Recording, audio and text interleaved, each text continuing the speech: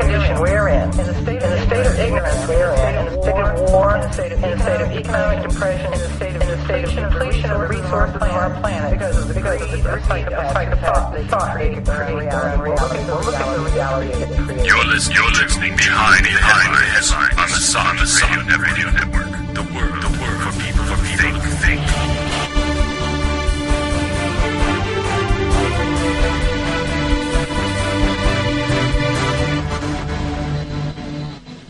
Hi, and welcome to Behind the Headlines. I'm Joe Quinn, and with me this week, as usual, well, as sometimes usual, is Neil Bradley. Hi, everyone. And we also have Harrison Keeley on the line. Hi. But we also have an extra special guest, and his name is Scott Ogren. Hi, everybody. Yay, Scotty's here. Woohoo! And the reason Scotty is here, it's an unusual event, fairly unusual, is because Scotty has been doing some reading. For the first time ever. This week he found out what a book was.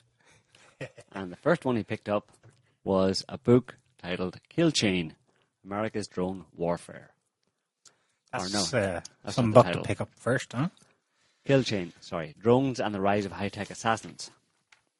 That is the name of the book. This is a book by journalist and writer Andrew Cockburn. Anybody who's familiar with Counterpunch, Andrew Cockburn is a brother of Alexander Cockburn. Well, actually, I'm pronouncing the name wrong. Cockburn. Yeah. The other one sounds like a silent CK. They're Irish, aren't they? They're Irish. They grew up in Ireland, but they're British by birth. Why is it silent CK? That's a British thing. It's a bit like, why is it not Gloucestershire? It's Gloucestershire. Exactly. No, I don't think that's the reason, Neil. Anyway. Because otherwise it sounds like a yeast infection or something. Anyway. Joe. Moving along. Yes, so Alexander Cockburn is the brother of Andrew Cockburn. Cockburn. And there's three brothers, actually, and they're all writers. One of them writes, I think Jonathan Cockburn is a journalist for The Independent. Alexander Cockburn is the guy he died a couple of years ago, and he was with Counterpunch. I think the author of the book we want to discuss here is a naturalized American now. He's been in the States for decades. That's Andrew. So he's one of three. He's an editor at Harper's. Right. One of three brothers that are very prestigious in the writing, in the world of journalism, etc. And all of them pretty much on the same page. So it's not surprising then that, given what his two brothers have been into for many years, that this Cockburn Andrew would write a book called Kill Chain, Drones and the Rise of High-Tech Assassins. So, after that somewhat discombobulated preamble, Scotty, you have been reading this book. Have you finished the book? Yes, I finished the book. Don't worry about the discombobulated intro, because probably everything I'm going to say from here on out will be discombobulated. Okay. Well, Kill Chain. What does Kill Chain refer to, that name? That's kind of it's a reference to, I think, it's kind of hard to it's not summarize in a sentence. It's not like the author's term. He didn't invent it. It's a military term, right? Yeah. It's well, we kind of have to get into everything, to sort of explain it, I think, because it's sort of I think it's a play on the chain of command, isn't it? So what is the chain of command in this situation? And the kill chain is specifically who gives the order and how does one go about getting the order to take out a target? Something like that? Yeah. Okay. That's pretty much it. I when I read the book, I'm kind of a technical kind of guy, so I was sort of more focused on the utter absurdity of the whole process and how we think we know how things work, and we think that when people are saying, the U.S. military is so high tech and precision weapons and drones, precision strikes, and all this stuff, and of course, naturally, I think most people tend to sort of believe it. And so this book is basically Coburn explaining how it all works, and in fact how it's all worked since way back. He actually takes it back to World War II, but it kind of really started in earnest with the Vietnam War. So, which was a complete and utter. Well, this is known history that is complete and utter cluster beep because the U.S. effectively pulled out with his tail between his legs. Famous images of the helicopter leaving the embassy in Saigon, yada yada. It was a long drawn out affair, and Coburn goes into history. Is it drones per se? No, he's talking more about the technology that they were using. Yeah, in general. The drones kind of came later because back with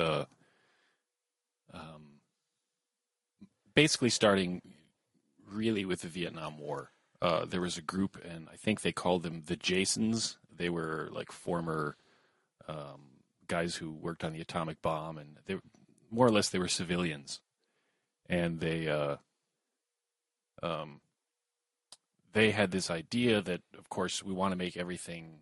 We have this new thing called information technology, which when you're talking about Vietnam, you're talking about the late '60s and that kind of thing. So the technology back then wasn't exactly awe-inspiring, let's say. Mm-hmm.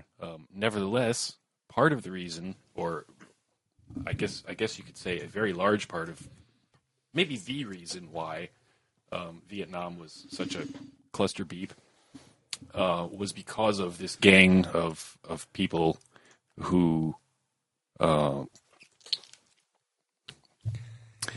they basically decided to use really big computers like IBM computers and this kind of thing, and they had sensors. So basically they said, warfare is usually done the traditional way, right?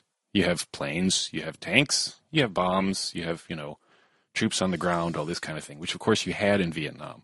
But they came up with this idea that they could use all this great technology and they could make warfare, they could take it to the next level. They could kick it up a notch. Perfect it. Yes, they could. They're gonna perfect warfare. Well, how are they going to do this? Well, they have these giant supercomputers from IBM, which by modern standards were crap. But back then, it was pretty fancy. And then, of course, they wanted sensors. Well, back in the 60s and 70s, of course, sensors, electronics were much simpler. But they came up with a scheme whereby they would drop hundreds of thousands of sensors in the jungles, Vietnam, Laos, all that kind of stuff. And these were very basic sensors. There were, for example, seismic sensors, and there was another sensor that actually sort of smelled ammonia, and the whole idea was that it was going to detect evil Viet Cong taking a piss? Soldiers taking a piss, right? So, and I mean, he goes into like all kinds of detail, and it's you kind of have to read the book because there's a lot. I'm kind of trying to summarize here, and it's a little bit difficult. But first of all, they had a problem because they were using a system to drop. It was a radio-based system to drop these sensors in the jungle. And the system they were using to drop the sensors in the first place, the idea was let's blanket the whole jungle with hundreds of thousands of these sensors, which then transmit radio signals. Well, okay, back then there were no giant satellites with epic bandwidth, and there were no fiber optic networks. I mean, widespread, so they had to relay the radio signals. So then they'd have planes circling overhead, like over Vietnam, that acted as relays. Mm-hmm. So these little 1960s era sensors that were detecting, for example, the rumbling of a truck driving by, or a soldier peeing, or the tinkle of a peeing soldier, soldier, or the tinkle of the Viet Cong or whatever.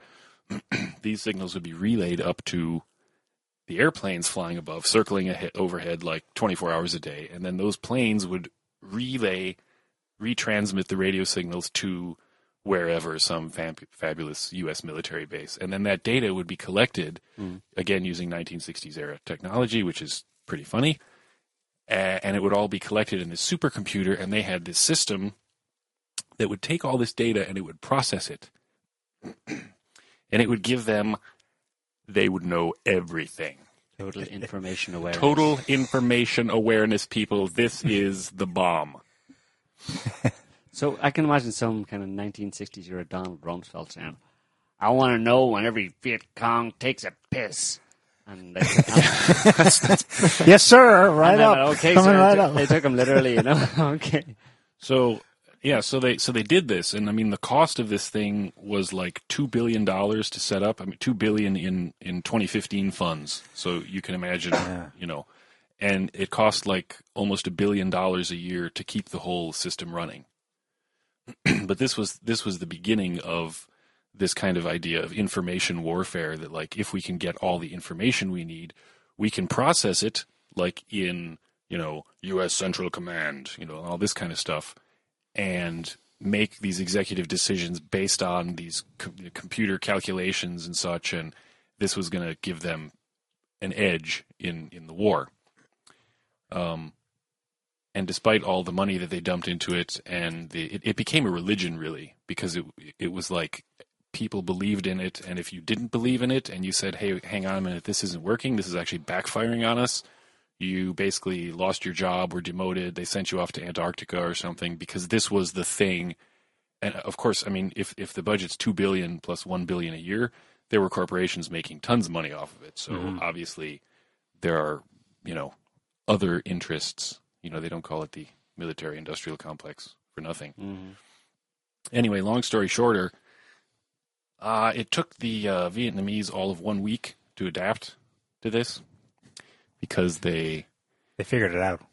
Yeah, I mean, you know, you've got planes flying over and they're dropping these probably big, clunky, weird-looking sensors, you know, into the jungle, onto the variety of paths and everything that they had everywhere. And it took them 1 week to figure out what was going on. So they would do things like stop and say, hey, the U.S. is using seismic sensors, so obviously they're trying to detect when our convoys of trucks and equipment are driving by. What do we do to fake them out? I know. Let's take one truck. We find the sensors, right?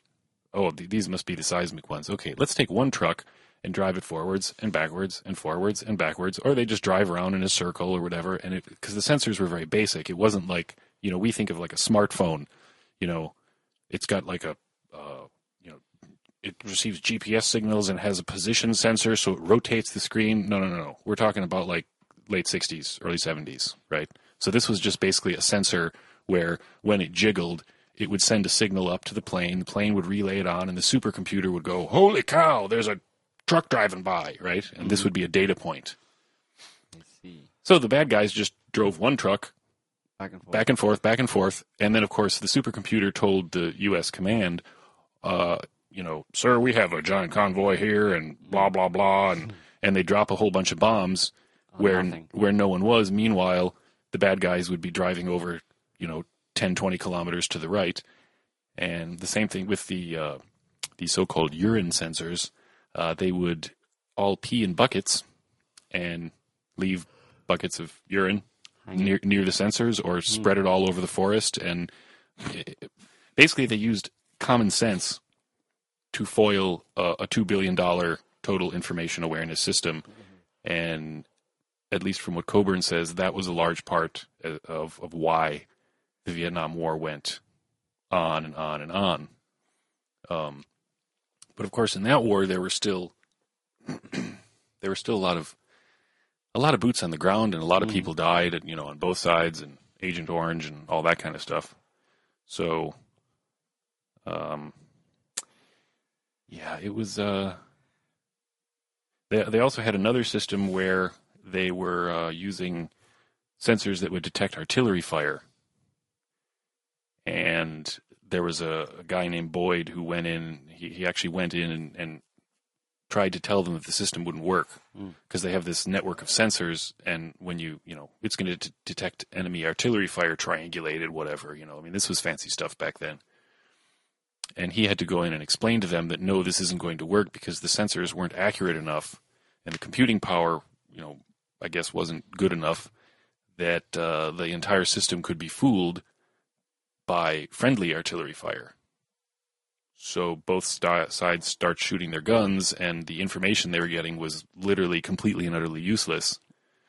So basically this group of so-called Jasons, these eggheads, these super geniuses who were like, they were like it, man, were, I guess they were kind of obsessed with their own genius or something, because even they, either that or they were part of the whole, commercial venture, and they were profiting from it. So it was basically just a bunch of BS, and they pushed it, and then the higher ups in the military pushed it, and that was kind of the start, in my opinion anyway. That was kind of the first event where it really became this sort of information warfare, this new type of using technology to sensors or kind of unmanned. Essentially, it's information, not human intelligence, but artificial, effectively, intelligence directing a war to some degree. I think there's another layer to it, because I know from reading about McNamara, among other people, he was defense secretary at the time, and his previous job had been CEO of General Motors, I think, and he was a Harvard-trained economist. And this was a big thing at the time, getting in mathematicians and economists into the Pentagon. And so the IT infrastructure was one thing. And then the other thing was applying statistical models to how you would conduct warfare. So the terrain is split up into quadrants, and we just need to move these people here, move them there. And it was this part of the same mentality where we have all the information we need, or if we do, let's go get it. We can just feed it into a computer model, and then it'll churn out what we need to do to produce exactly the reality on the ground we want. Okay, looks good to me. Let's do it. And then they follow through with a series of operations. The result will be completely different. Okay, something went wrong with the model. Let's go back and just rework it a bit. Okay, try it again. Completely different. And it was one catastrophe after another. And I guess at the root of it is the kind of hubris of thinking you can, fight. Well, it wasn't a normal war to begin with. I mean, it's this situation where you've got major technological advantage over the opponent. Yeah, and I think it's important to remember that everything I'm talking about is sort of like it's the technical side, it's the information, this new information warfare kind of thing. But that all didn't happen in a vacuum. I mean, there were obviously political machinations going on behind the scenes, and there was it's like today with we're going to spread freedom and democracy. Well, that's part of it. It's the all the BS and everything, and then there's this. Today there's a oh God, the information warfare has been taken to an absurd level. Ridiculous extremes, yeah. What did you learn about the drone warfare today? Because it seemed to really blow your mind. Yeah. What you thought you knew about it versus what you learned about it. Yeah, that came, he kind of walks through the book, and he starts with Vietnam, and then he goes through, there's this period of the development of drones, the first ones they made, blah, blah, blah. And then he gets to the good stuff, which is basically the Gulf War and especially the aftermath of September 11th, 2001. And along the way, of course, technology advanced. And so it became feasible to construct these remote-controlled drones, right? And then they said, well, hey, we could have a drone, and we put a Hellfire missile on it. So then we could have a drone with no pilot, and then we could fly it, and we could use our super intelligence system, kind of like the computer from Team America, when they're like, we have lost intelligence. Well, that's literally, that movie is actually based on reality. Yeah. After I read this book, I realized that movie is actually precisely describing the sheer idiocy that goes on behind the scenes. Yeah. Yeah. So, yeah, with after September 11th, they had this technology, and part of the reason it became popular then was because we just had the whole, at that time, the dot-com bubble had just burst. And so you had this infrastructure in place, namely a whole bunch of satellites with huge quantities of bandwidth. You had fiber optic cables running everywhere. And of course, you had all this bandwidth that was no longer being used because the dot-com bubble had burst and everyone had finally realized that no, making a website should not make you an overnight billionaire because that's just stupid. Yeah. So the U.S. military said, we got these drones and they got missiles on them and we need remote control, but for that we need bandwidth because we need to encrypt the data and then we need to send it over this network of satellites and fiber optic cables. And interestingly enough, later in the book, Coburn talks about how one of the reasons why the U.S. needs military bases everywhere is specifically for drones. For example, they have a base in Germany, and that base is one of the places where these signals are relayed through and control center and blah, blah, blah. So if the U.S. didn't have 600-700 military bases all over the world, essentially their information warfare network or infrastructure, it wouldn't work, which I thought was kind of interesting because, well, that's a kind of another little bit of information as to how it all works, Right. But with anyway, after September 11th, they used all this and they said, all right, let's use this system. And again, it was just like in Vietnam when they're promoting it, and this became the new thing, and it's continued on. Actually, it's accelerated even through, the Obama administrations and everything, and up to the current day. Like, it's still going, and it's actually, like, worse than ever.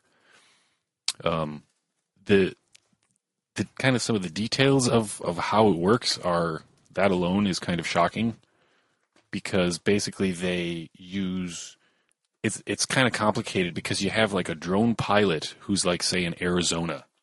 So he's sitting like in his full flight suit with his, his sassy, aviator sunglasses on, holding the control stick, with his shiny little ring on there. Like, I'm an Air Force pilot. This is awesome. They even wear seat belts. Hang on. Yeah. No, it's like a video game. It's like it's like they prep and they're in their flight suit and they're all decked out and it's like, it's deadly serious, but it's basically a video game. Why would they wear a flight suit? Oh, because this is serious, man. He's sitting in a box, so he's not taking off anywhere.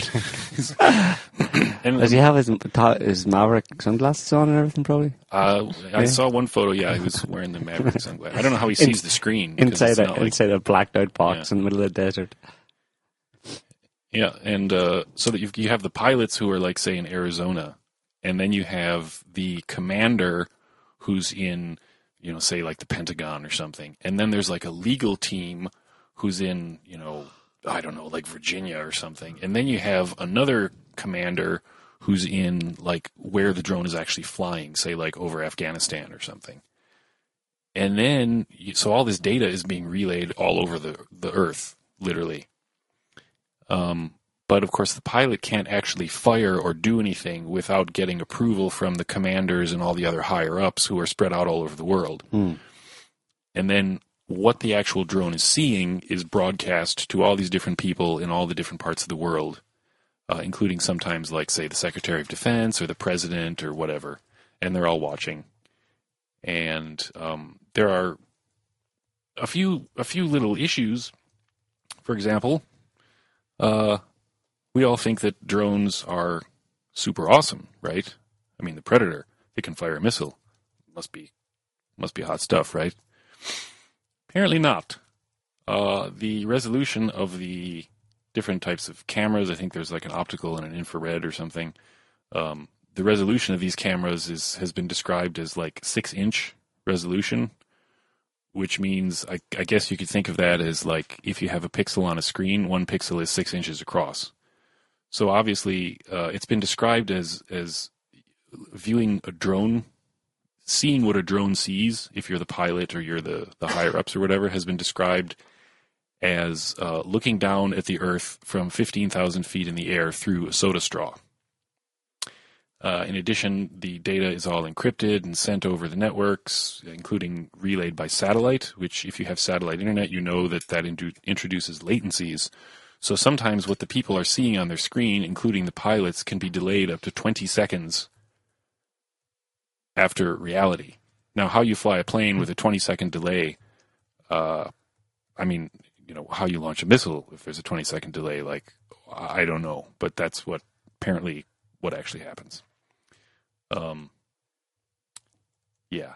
So this is So basically, with a 6-inch resolution, that means that if you're looking at a person's face, their face will essentially be 1 or 2 pixels.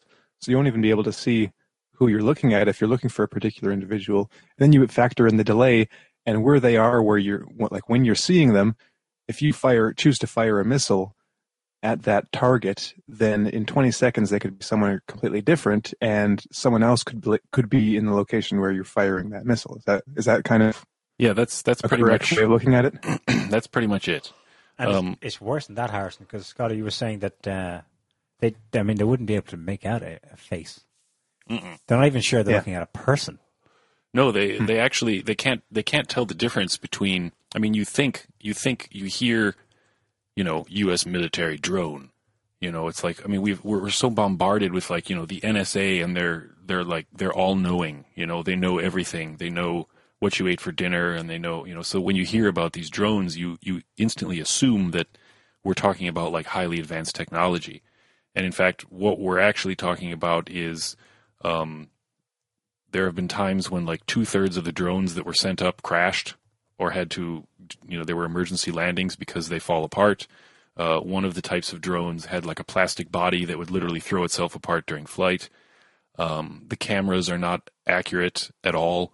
If you have and this is part of the problem with like collateral damage and such, because if you have such a poor resolution, it's not.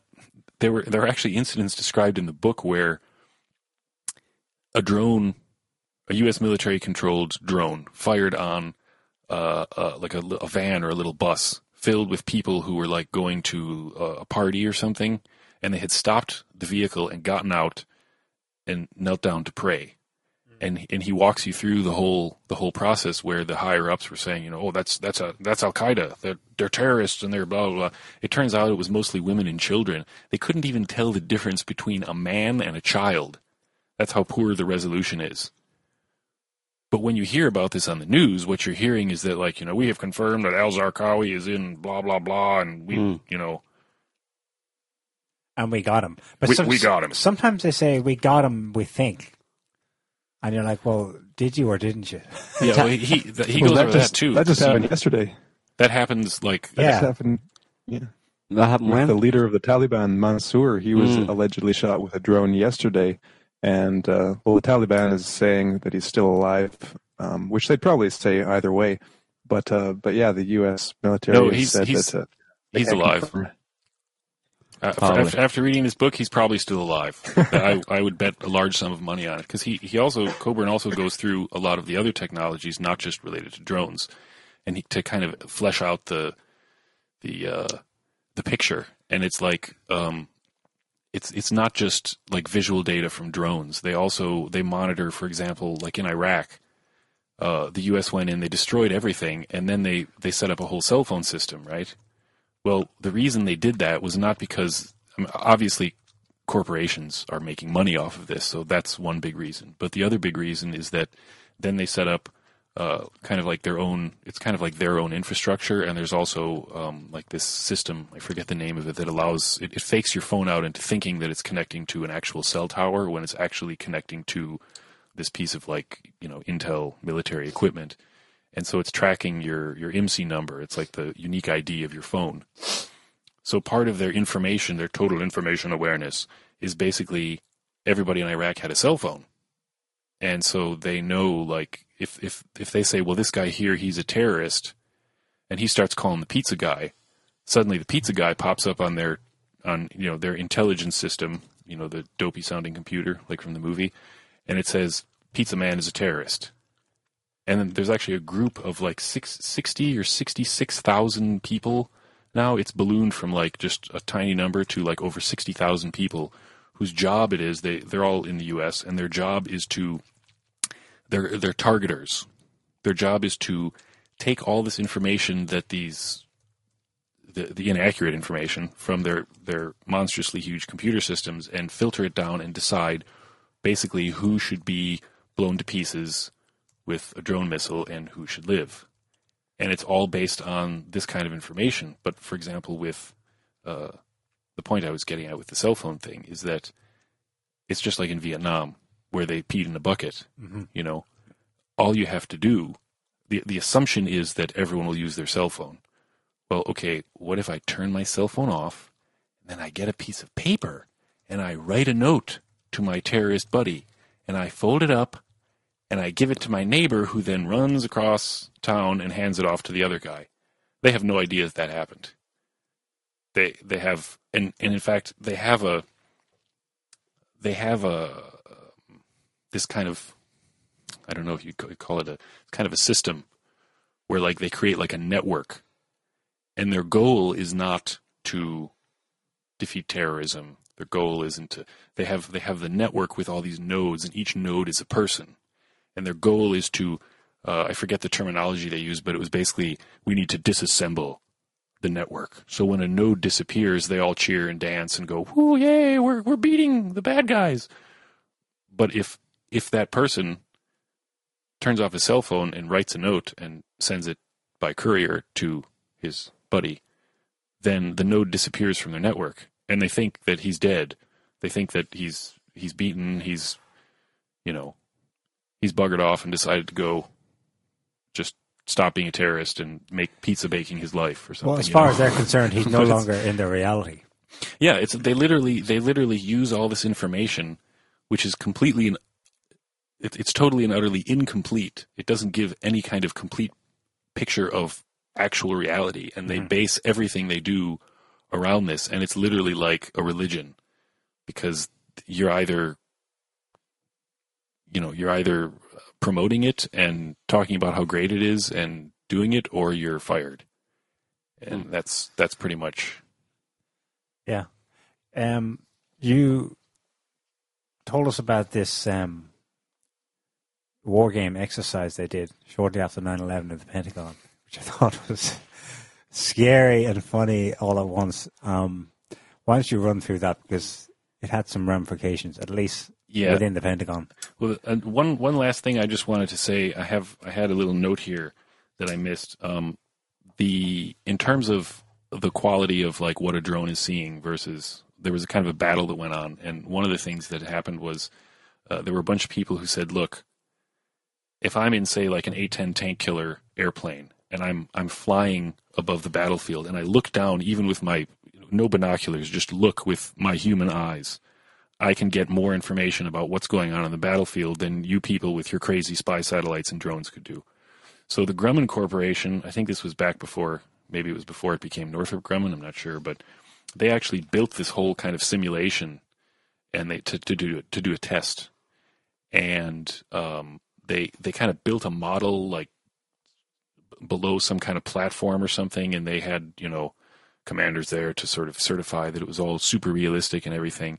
And in one case, they had like a shutter that would open, and it would give you basically the equivalent view for just like a few seconds. Like if you're flying by really fast in an airplane, you'd have a view of a certain section of the battlefield, and then the shutter would close. And then they did another test with a high-resolution video camera, not pixelated and crappy, but a high-resolution video camera, to simulate, okay, instead of a dude in a plane flying over the battlefield, this is a drone with a bird's eye view. And they compared to see, okay, well, what sees more? Yeah, which one sees more? And what they found was that the TV viewers were able to find as many targets as those spotted with the naked eye, but at a high resolution, mind you. But the TV viewers also identified 5 times as many false targets. In other words, they saw tanks and things that weren't actually there, or they saw, they saw a car as a tank, so let's blow it up. Or, and this created kind of a big shtick, because, all the soldiers on the ground basically were saying, like, look, you people are crazy. And the higher-ups were saying, no, we're awesome. So then Grumman, a defense contractor, did this thing to show, no, we need, probably because they wanted to build more airplanes, because airplanes are far more expensive than drones.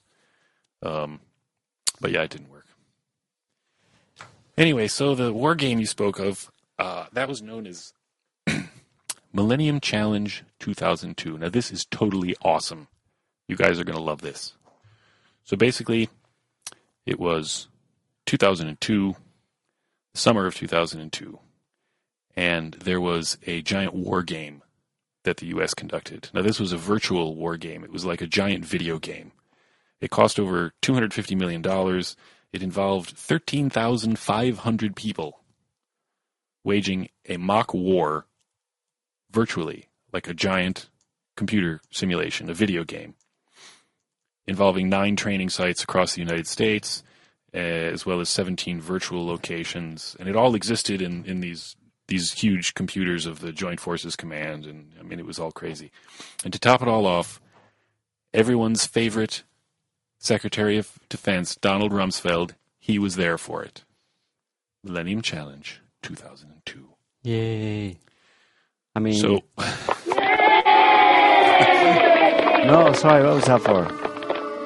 There you go. Yeah, that's better. So they had a blue team and a red team. And the blue team was basically, that's the U.S. military. And the red team, in this giant virtual video game war, was led by a guy named Paul Van Riper, who was a retired 3-star Marine general. And he was, if you read the book, you learn that he was very much against all this idiotic supercomputers and information is key and all that. He was totally against it. But he had retired. But of course they needed someone to beat in this giant war game.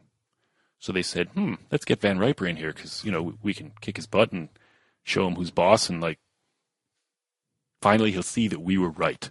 Finally he'll be enlightened like us. Yes. So they did.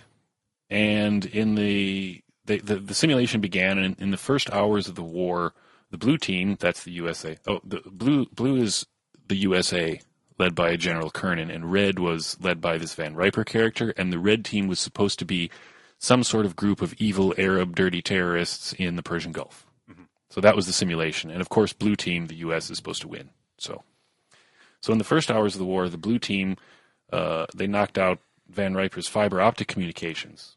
Because, of course, war is all about information now, so the first thing you do is knock out the fiber optic communications. And they expected that this would just be like a total... It would cripple them. Oh, yeah, he'd be like totally useless, right? Mm. But instead what he did is he decided to use motorcycle couriers and coded messages in the calls to prayer from the mosques in order to prepare his counterattack, which of course they didn't expect.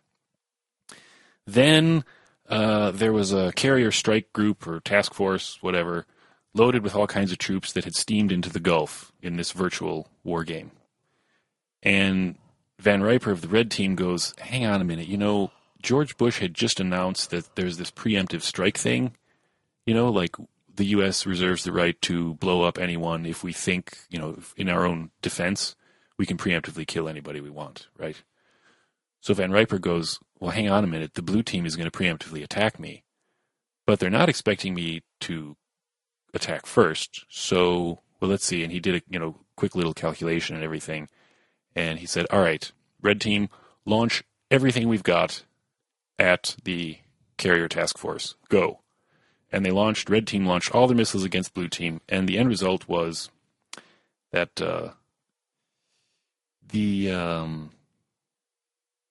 where did it go here? Blah, blah, blah, blah, blah. Ah, yes. So the blue team's defenses were overwhelmed. 16 virtual American ships sank to the bottom of the Gulf. 20,000 virtual soldiers died. And it was only a few days into the simulation, the war was over, and the U.S. blue team had lost horribly. So now you might think that was it, and they'd learned something. That they'd actually go, oh, damn, this is kind of bad, No. What happened was the blue team, led by General Kernan, he probably broke down in tears or something. Then, they had his mommy come, give him milk and cookies. Then he sat on Donald Rumsfeld's knee. Donald Rumsfeld gave him some G.I. Joe toys to play with, to try to cheer him up. And after he'd calmed down and he'd stopped his temper tantrum, he said, okay, here's what we're going to do. Do-over. We just got our butts kicked. But what they did is they said, okay, start over, but Red Team, you're not allowed to shoot down any of our V-22 troop transports. And, oh, by the way, all the missiles you launch, they all miss their target. None of them hit. And they instituted, and they also required that Red Team have, like, all their equipment with radars. All the radars would have to be turned on all the time, which is, when the radar of, say, like an airplane is active, the enemy can see you, basically, know. So they basically crippled the Red Team, restarted the game, and, of course, Blue Team won. So Van Riper writes a report and says, this is ridiculous. He named names and said, this is what they did. I kicked their ass. They redid it and basically crippled me, and Coburn claims that the report was classified and no one ever saw it again. So even when they do a simulation of their tactics and they know that they're like totally retarded and that it doesn't work, they have a problem with reality. Yeah, they literally go back and like revise history, and as if they can go in and in a real war they could say, hang on, you're not allowed to do that. Can you turn on your radars all the time? And oh, by the way, miss with all your missiles. And can you like blow up your own tanks and stuff to make it easier for us? Because we've got like total information awareness, and it's not going to work if you're like a real enemy. So can you be like a fake enemy that doesn't really exist, and then we'll fight you? Which is sort of what they did, but yeah, we'll get to that in a minute. But the upshot of this is basically, even when confronted with the failings of this approach, they just said whatever, and they've continued and gone whole hog with it, to the point today where, as Colburn's saying, drone warfare is the primary means of military engagement that the United States uses. Afghanistan, Pakistan, Yemen, Somalia, elsewhere, it's drones first and foremost.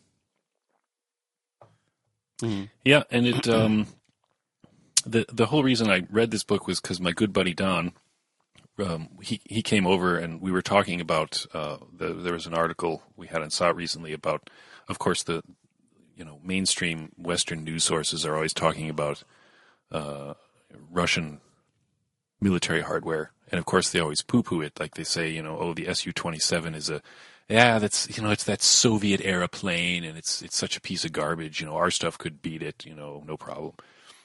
So my buddy Don and I were talking about this, and I said, it's really driving me crazy because I look at what's publicly available and I go, okay, yeah, maybe some of these planes are Soviet era, quote unquote. But like when you read about it, it's publicly available information. They've replaced the engines in them. They've completely replaced all the avionics, all the onboard electronics. The targeting systems are like brand new. It's like they use the same airplane, the actual airframe, because they did such a damn good job designing it that they don't need to design a new one. And maybe they don't have the money to design a new one. But they upgrade what they've got, and it's still, even according to U.S. analysts and even U.S. like generals and higher ups, many, if not most, of the Russian fighters are actually superior to the American ones. And like you have the American F-35, which breaks the pilot's neck when they eject. The avionics fail. They built this boat recently where on its maiden voyage the engine broke down and it had to be towed back to the harbor. And then on its second trip out, something else broke and it had to be towed back. And it's like, it's clear that they're so obsessed with their drone warfare and this like information awareness and all this stuff that they've neglected like the regular military. They don't have any. They assume that the opponent will always be weak, and in a way you can kind of understand this because, for example, they don't just go in and start drone strikes. They initiate economic blockades. They have color revolutions in countries. Basically there's a whole network of different operations. And the military side of it is, well, okay, let's see. We've destabilized the country. They just had a coup and they installed our favored, ruler. Economically, we now own the country. We're gutting it and installing, our corporations. Now we just need, there's some resistance. Now we just need our drone strikes. And if we kill a whole bunch of civilians, well, who gives a shit, right? And that's what they do. So when they're confronted with somebody like Russia or maybe China, where they can't do all that, they literally don't know what to do, except, propaganda and bad mouthing and, that's pretty much it. Right. Yeah, it's really revealing the whole situation around what has happened since Russia has kind of like Russia and to a certain extent China, and increasingly China, have stood up against or stood up to the Americans, because that's the only time when you really see what the kind of bully is made of, and you get to kind of even see that the person is a bully type thing, because if they're the only kid on the block type of thing, then everybody tends to believe their propaganda and what they say, and but if there's no one to stand up and say, hang on a minute, that's not really true what you're saying, and nobody gets a chance to see how they'll react to that, Well, okay, for the first time, another country has said to America, you're full of it, and that's not, and what are you going to do about it? What are you going to do if we, about the fact that we said this to you, and then you see what they kind of like, what they're made of, because before that it's all just bluff and bluster. They can say whatever they want, they can grandstand, they can say, they can promote themselves in whatever way they want, and everybody just goes, yes, okay, I agree, no problem. So it's been really useful for everybody or anybody who's watching to see the empire like that challenged, not just to see them challenged, but as I said, to see how they respond. And as we've seen in their responses, it's just it's just nonsensical. They just get all discombobulated. I mean, anybody who's watched those State Department spokespeople like Jen Psaki and Maria Harf, and then this latest guy, what's his name? John Kirby, yeah. Stuff that just simple questions. John Curveball, yeah. The simple questions that journalists ask them, and the kind of bullshit answers they come up with, it's just it's amazing. I mean, that in itself exposes the fact that they are really full of it, and that the whole thesis about of what the US is about and what it's doing around the world and why is all just nonsense, because they don't have a convincing argument when anybody says, hang on a minute, that sounds like bullshit. I'm not going to get into that right now. So it's like, okay. Yeah, and the whole, Russian intervention in Syria, of course, at the request of the Syrian government, so it's actually legal, because that's how it works.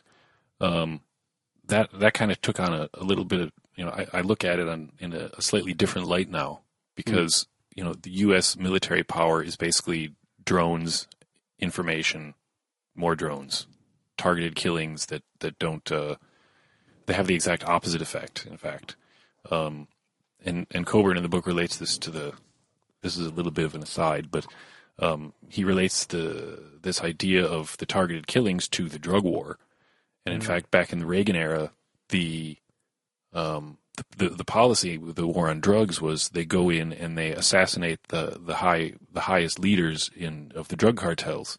And what they found was that this was supposed to destroy the drug trade. What it actually did was the people at the top of the drug lord food chain, basically, they were taken out, and then the underlings, splintering of the groups occurred, like the different cartels and stuff, and then the underlings, who are usually more psychopathic and crazy, they would take over. And then because like the different cartels split into smaller ones, there was more competition, which means there was more production, which means the price of all the drugs went down, which is exactly what they didn't want. And the cartels themselves became more numerous and more violent and even more entrenched, and the whole thing backfired, and that's exactly what they're doing with the war on terror. And today you have this whole thing with, the refugees and blah, blah, blah, and it's not really hard to see that you had sort of U.S.-trained terrorists. They used to be our friends. We trained them. Now they're the evil enemy. But then you go in, ostensibly you're going in to kill them, but what you end up doing is murdering a bunch of innocent civilians. And then you have this big... By their own figures, 90% of people killed are not the intended targets. That's after we take into account the fact that the way they come up with who is a target and who isn't is so insane you wouldn't believe it. Now, they think they have a complex system in place. They call it the disposition matrix, which is basically a crazy Orwellian term for a kill list, and how they come up with who's going to be on the kill list. Well, their computers, those same computers that are used to execute the operations come up with the names. Computer, give me a name. Give me a name. It's that bad. I mean, at least at the very beginning of the war on terror, when they went to Afghanistan, there was direct communication with tribal people, fighters on the ground, like the Northern Command. You remember that? The U.S. went in and it was allied with some of the warlords, and not the Taliban. So you had direct human intel. But you see, things progressively get worse when you withdraw that intel and you begin to rely almost exclusively on your supercomputers, your spy satellites, and your drones. Yeah, the supercomputer has a random jihadi name generator. It may as well. And it just spits one out there and they say, we got a match. A couple of questions / comments here, Scotty.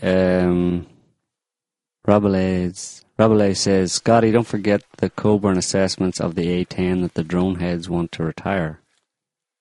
Yeah. What's that about? They, I don't remember exactly, but they wanted to get rid of the A-10. I think that was kind of the whole battle between the whole, no, we need like a real pilot in a real airplane flying over the battlefield versus the whole idea of like the drones, and there was kind of a battle that went on. I don't remember exactly what happened. It was, I think they retired it or something. The A-10. But then they're still around, so they didn't. But it was something with like the Air Force, every different group, like you had the Air Force and the Army, and they all wanted this. They all wanted like, and the CIA has their own drones, and so it's like this whole widespread thing. But right. So it's I think that was just kind of the battle between like the sane military people who go, no, this is not the way you win a war, and the corporate types, to the corporate type versus the corporate types who wanted a better profit margin, basically, where it's probably easier for them to build a bunch of crappy drones and sell them at a ridiculously high price compared to actually building a real honest-to-God airplane like an A-10 or something. The other question was, did the author Coburn mention anything about why they use that horrible double tap strategy with their drones? He did mention the double tap. That just seemed to be part of the. It just seemed to be part of their completely idiotic and psychopathic scheme. Was that they don't care who they're killing. They don't. I don't know to what extent. I mean, they all kind of like drank the Kool-Aid, He gives kind of a transcript of like one of these drone missile attacks and everything, and it's like the pilot of the thing is like, what do you mean it's a kid? We don't have information that it's a kid. I want to kill something. Do I have authorization to fire? They're all just like so gung ho that it's, so one of the policies is basically fire the one missile. It blows up. Then people come in to help, and when they come in to help, a second drone fires another missile, or they drop another bomb from a plane flying overhead, and that's just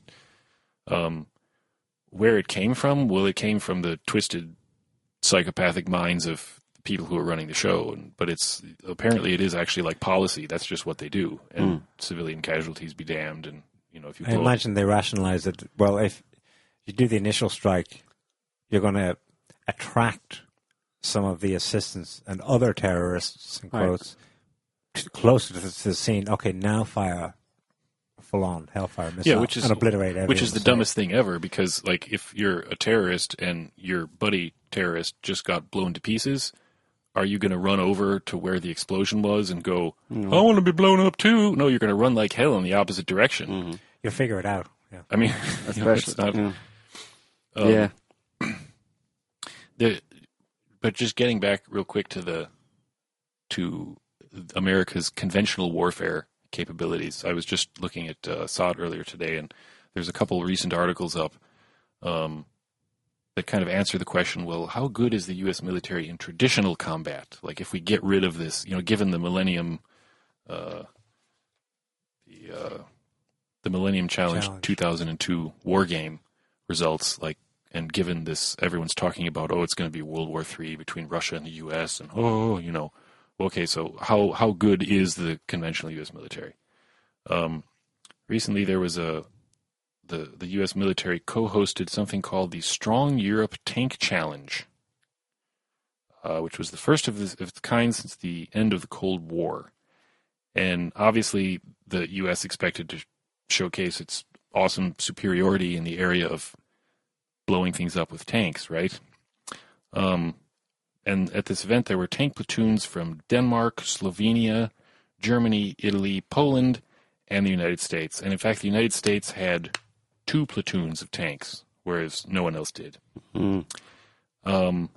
But the U.S. tank crews didn't win. And the article says, in fact, despite being the only nation to provide 2 tank platoons instead of 1, the U.S. didn't even place in the rankings. Germany wound up coming in first place, followed by Denmark in second place, and Poland in third place. I mean, Poland? Where? But what? Poland is like, what? So, and then there's another recent competition where tanks again, except this time it was the North Carolina National Guard. And so, the National Guard is like, we come to fight when like the country is invaded or if there's a big war and we're needed, but they're not like full-time military folks, right?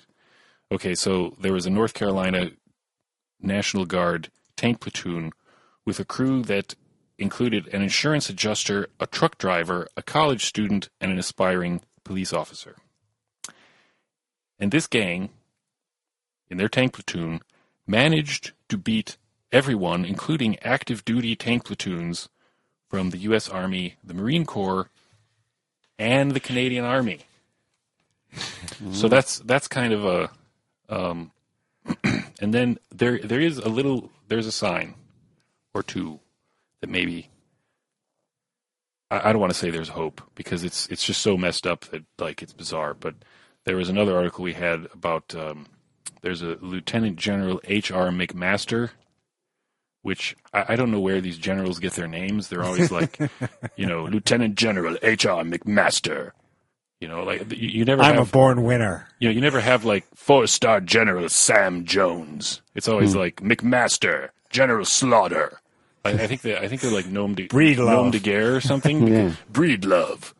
Like you don't get promoted unless you have a manly name. Right. Anyway, he was speaking. He's a commander of the U.S. Army's Training and Doctrine Command. He's involved in some program now about called the Russia New Generation Warfare Study. Blah blah blah, analyzing Russians' capabilities. And he recently said at in D.C. he said that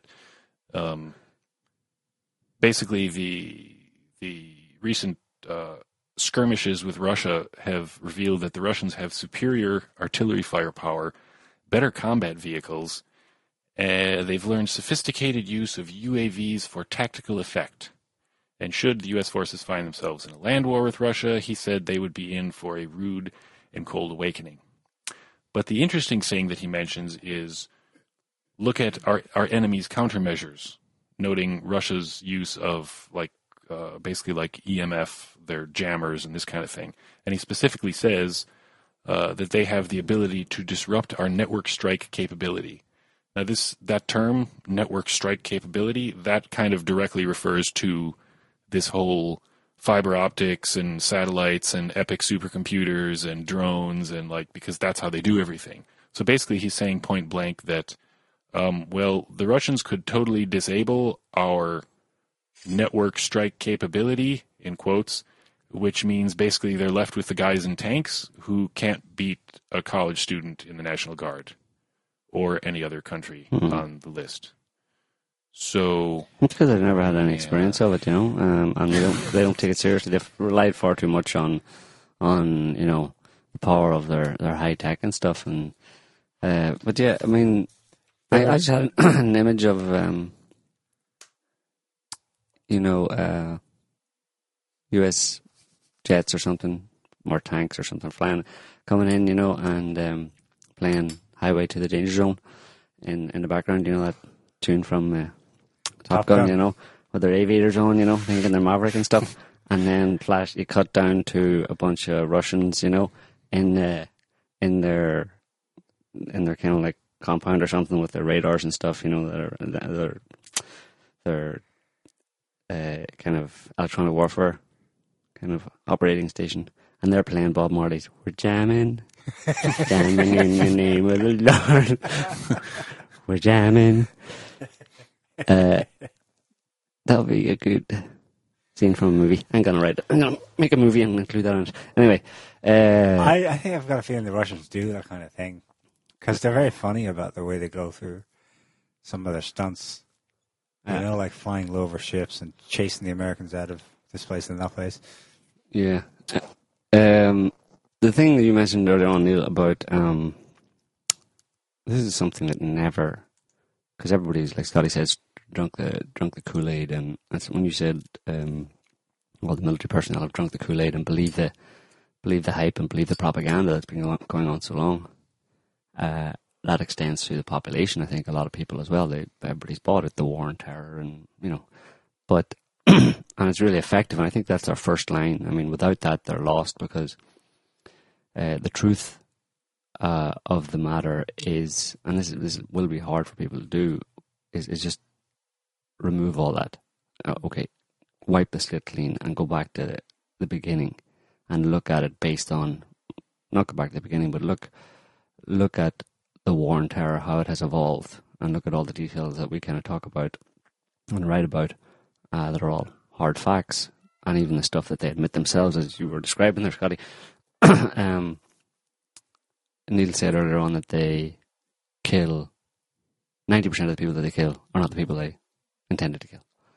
Now the question that should provoke in anybody is, well, and as Scotty was saying, they don't seem to want to do anything about that. They're insistent. It should make them go, is our strategy working? Right, naturally, normally, but so you have to draw two conclusions, that they're either just crazy people who just are so bloody minded and, stubborn, that even when all of the data they get and the stuff they can see themselves tells them that they're not achieving what they want to achieve, they keep on doing it.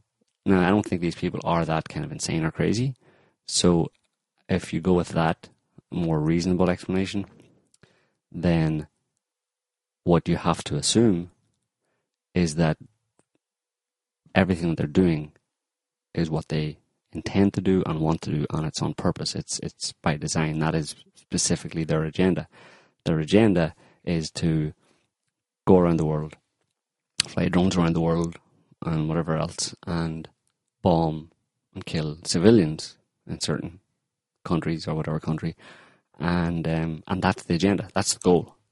Now that's obviously a complete inversion of what America claims it's about spreading freedom and democracy to people around the world and getting rid of the bad people, the bad guys. But in fact, they're actually. It seems that a rational, logical explanation based on all of the evidence in the war on terror to date is that it's the opposite of that. That they're about basically killing ordinary civilians, intimidating populations of countries so as to control them. And of course, wanting or not minding when worse bad guys come up in their place. Right. Well, actually wanting to continue to generate turmoil and chaos. A raison d'etre for what they do. Right, to continue to do what they do. So what they... Now we've mentioned this before. Basically, they look at the world and they say, we need a threat to be able to go around the world and control different countries. We need threats in countries, threats to America, so that we can justify going into those countries or getting involved in them to control those countries better. So you look at a country in particular and you say there's no threat there, so you say let's create a threat. Well, okay, they can do it directly. They can refund some crazy groups that rise up, whatever. But then their goal isn't to get rid of those groups, because those groups are the rationale for being involved overseas. It's the rationale for American foreign policy is some group that is a threat that espouses that says death to America. We need more groups that say death to America in different countries. Let's fund some in this country, but don't kill them, whatever you do, because we'll have to create some more. So, and obviously that sounds, it's a complete 180 from what they say they do, but that seems to be what they are doing. Forget about what they say they do and look at exactly what they do, and there's also what they do, and also consider that there's a very rational, in a certain sense, explanation for them doing that, because it generates money. These people like money and power and control. So the money, more money at home, but also very important in this equation is fuel for the guys they control who go about saying death to America. They need the terror produced in those countries to fuel. They got to get support for their groups in those countries. And you get that by terrorizing the population into their arms. As well, to a certain extent. But that's a very difficult job to do because most people won't. Most people will have to have their own family members killed before they'll go and join a terrorist group, I mean, most people who get bombed have been bombed by the US over the past 70 or 80 years. Most people haven't done anything about it. They've just grieved their loss and carried on. Most people haven't gone and joined terror groups, But of course, it's all about. I think behind it is the money aspect and the corporate aspect, the defense contractors who make the weapons, and who got into bed basically with the politicians. And of course, many politicians are on the boards, the executive board of these major corporations, and they talk to each other and they work out policy type thing and say, okay, let's listen, we want to sell some more weapons. We want more taxpayer money from you, the government, to give to us, and we'll give your military weapons, and then you go and use those weapons so that you can order more from us, and then we'll give the politicians a cut of it, or they'll get a slice of it as a non-executive director of the board after you leave or whatever. You'll get a job whenever you leave politics, It's this is something that is very, psychologically, it's very understandable. It's prosaic, yeah. Yeah, there's one thing, it's a thing that was said about, for example, it was kind of common knowledge, it was a kind of running, not so much joke, but a comment that in Northern Ireland, during the conflict in Northern Ireland, particularly the kind of pro-British politicians who were firebrand, whipping up the people about the threat from the evil Catholics in the IRA and the Republicans and stuff. Most people had heard or knew the comment that, well, when asked why do those people, why don't they just lobby for peace? Why are they so belligerent, and why do they use so much angry rhetoric and stuff? And they said, well, his job depends on there being a conflict. That those people, which and most of them, they were all the luminaries, the leading political lights in Northern Ireland, they all had built their positions in society, and their jobs all depended or were based on there being a conflict. If there was no conflict, those guys would just fade into obscurity and have a lot less money. So, it's the problem is that governments and stuff put out this propaganda like freedom and democracy and appeal to noble ideals to justify, to get public support for what they're doing. But they do that. They do that. They do it falsely. Obviously, they do it to manipulate the population. And behind it is, it's not such. There's no such noble ideals. It's very cold, calculated strategy of how do I continue to ensure that I get more money and continue to get money and maintain my job and maintain my position. That's the, okay, there's a crossover where some of them, this gets into kind of modern psychological kind of thought about how the brain works and stuff, system 1 and system 2, some of them may have bought into their own bullshit, basically, where they believe their own, in the US, for example, some people may believe, freedom and democracy and stuff, but behind it, in the unconscious, they realize that generals and stuff realize that it's a good idea for them to get on TV and say Russia's a serious threat to America. Why? Because a serious threat, a serious military threat, which is what they're saying to America, needs people like you, American general, in your position. Every time you say Russia's a threat, you probably add an extra couple of years onto your job, onto your career. You may even progress your career by increasing the rhetoric around Russia. They don't think about it in those terms, but that's practically what happens. So, And of course, we mentioned the money thing, and corporations want money. They're greedy, and they have insatiable greed, effectively, and it's just a simple equation. How do we continue to generate income? We need war. Let's have war, but nobody wants to fight us. Well, can't you make them? So this kind of idealism that they foist on people and the noble ideals and stuff is just nonsense, and people need to wake up from the dream and say, listen, what reality do you live in? Stop, okay, an ideal world is nice, but that's not the one you have, and the people running this world are not noble idealists. They're a bunch of cold-blooded cutthroats. And you can see that if you just scratch the surface. You don't even have to scratch the surface these days. It's right there in front of your face. So, it's all kind of interesting because you have this whole, these different aspects of it, technological and political and blah blah blah, and then you have things like the torture policy. They're going to torture people to get information, which of course everyone knows is not useful information. It's BS. But that's what they do, and it's they're going to create their own reality again because they want bullshit, right? Because that's exactly what they need to justify right. Carrying on. It's not like how do we find out from this guy what the details of the real threat to America is. We say, how do we get this guy to invent a load of bullshit about a threat that doesn't exist? Well, if you torture him enough, he'll probably say, "Freaking Barney the Purple Dinosaur's just put on a suicide vest, and he's heading for the White House right now." Yeah. And the other thing is that you read this book and you realize that it's not just the U.S. military. It's like I said earlier, the CIA has its own drones. They have their own kill chain capability, whatever the hell you want to call it. And it also kind of makes you think twice about the recent NSA, well, not so recent anymore, but the NSA spying scandal and, the WikiLeaks and Snowden and, the effect of all that was to basically scare the crap out of everybody.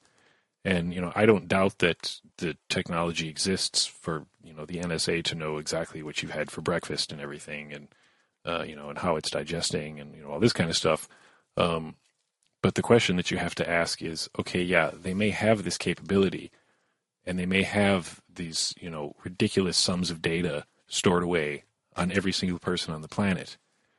But that doesn't mean it's actually being used effectively in any way, because the question is, what are they doing with that data? How are they processing it? And, what are they doing with it? And I think for the most part, they're probably using it in the same completely incompetent way that these drone strikes are happening. And I think the primary purpose of releasing all that to the public was just to scare you and make you think that they are all powerful and they know everything. And the fact is, they're all just drinking too much Kool-Aid. Mm-hmm. Yeah, I mean, that's why bother collecting all the data on people when you realize that, first of all, there is no real significant war on, no terrorist threat that you need to, collect all this data for. And secondly, there's no threat from the average person. You don't need to collect data on every single person in the country or in the world. It's pointless, it's useless, there's nothing to gain from it, except, like Scotty was just saying, that you can further your control and intimidation over people, on people, by simply telling them that, or making it known, make them think that you have eyes and ears everywhere and you're watching them. If you can just say something, I mean, if you want to intimidate your neighbor, you can convince your neighbor that you have spies everywhere watching him. You don't. But if he's susceptible enough and will believe what you say, if you have the power over him to such that he will believe anything you say, well, then just say it. You don't necessarily have to do it, And that's what they do. There have been all kinds of studies in the US over the last 10 years or so. And the war on terror has significantly modified people's behaviors. I can think of one example, which is the more recent report, specifically about the Snowden leaks, where they show there was a massive drop-off in people making search inquiries for terror-related subjects online. Mm. Oh, Jesus, terrorism. We assumed that they were inquiring as to the actual nature of how it actually works false flags, etc., stuff like that, the conspiracy stuff, it scared people off it. There was like a 40% drop-off in search inquiries. Mm-hmm. It's phenomenal. And they have a term for this. It's called the chilling effect. Right. Let the population know that there might be reprisals or there's some hint of reprisals in the air, and just watch as they spontaneously, en masse, modify their behavior. Mm-hmm. Yeah. And that's why, I mean, it's pretty smart that the jihadi groups that they've created over the years and that they control, which is most of them, it's those groups that they have, those groups that are obviously controlled and being run by somebody in the West, are producing, have websites and producing publications like Al-Qaeda magazine, Al-Qaeda's glossy magazine, you know. Inspire. It's Inspire. Anyway, that those magazines, those publications and the stuff that jihadis put out all kind of dovetailed with the stuff that conspiracy theorists were talking about. So to the point where Inspire, the Al-Qaeda magazine, put out an editorial saying, anyone saying that we're a part of a conspiracy with the U.S. government, we hereby issue fatwa on their heads. Right. How dare you? Stop saying that. What I was getting from what you were saying about this book, Scotty, was I was getting an impression of the serious chinks in the armor of what in people's minds is this global leviathan, this behemoth, this runaway monster. And it could be, but for different reasons than the assumption that it has total technological superiority over everyone. The edge it seems to have is the crazy edge. Yeah. And they did explicitly discuss this among themselves decades ago. And the Israelis are famous for it too. They were concerned with putting the impression out there that they could go mad dog on everyone at any moment. That they could launch nukes, open up your country to trade with our corporations, or we'll nuke you. It was never maybe said explicitly, but countries maybe capitulated and submitted rather easily, not because they were like actually scared of what technologically the US would do to them, but they were kind of submitting to this psychological edge. And that seems to be all the US has got, really. It seems to... The impression I'm getting is bluff and not actual. Yeah, that's. I would say that was the main thing that kind of shocked me so much. Is it because, I mean, you know, I know a fair bit about, you know, technical stuff, and like I realized that I had sort of believed all this stuff for so long, and you mean you read this book and like just, I mean, I couldn't stop reading it because the more I read, the more like my jaw dropped to the floor, and I went like, oh my God, it's all just crazy making. And it's a bunch of people believing their own crazy making and that of others, and it just balloons into this enormous mess. And it doesn't matter how good the technology is if you've got a bunch of crazy, emotional, you know, pawnerized humans driving it around. You know, we've got a call here. Let me go and see who we got. Who have we got in the air there? Hey, this is Stephen in Orlando. Hey, Stephen. Yes. To jump in this situation with the collecting the intelligence, I'm actually a perfect example of how the effectiveness of the information that's come out to the public is. If they have you, the purpose of their huge storage facility, it's every text, every history of every conversation, text message, internet search, information, what kind of information you're looking at. They have the whole history there. So if you're causing problem for any huge, you know, big corporate power, whatever, any political machine, if you're causing problems, or if you threaten to develop popular democratic economics or something like that, that's going to hurt profits and actually bring more intelligence in movements, right? That's what it's for. So when I became a whistleblower, all this stuff started. This was before Snowden, and I was punished for it in many ways, you know, hurting me economically and so on. But they totally shut me down. And what it does is the knowledge of what they have and what they can do and what they suppress Like I uncovered an incredibly huge ecological crime where a county was helping fill in wetlands. I mean, it's totally violating every ecological rule, and how they were allowed to do that, get away with it, and how that be submerged across the board from the Sierra Club. You just totally squashed what the information that I had that was pertinent and important. And it kind of shut me up by having me become demoralized just slowly. You're economically punished, and that hobbles you. So like the whole system congeals to like let the corrupt status quo just continue from day to day.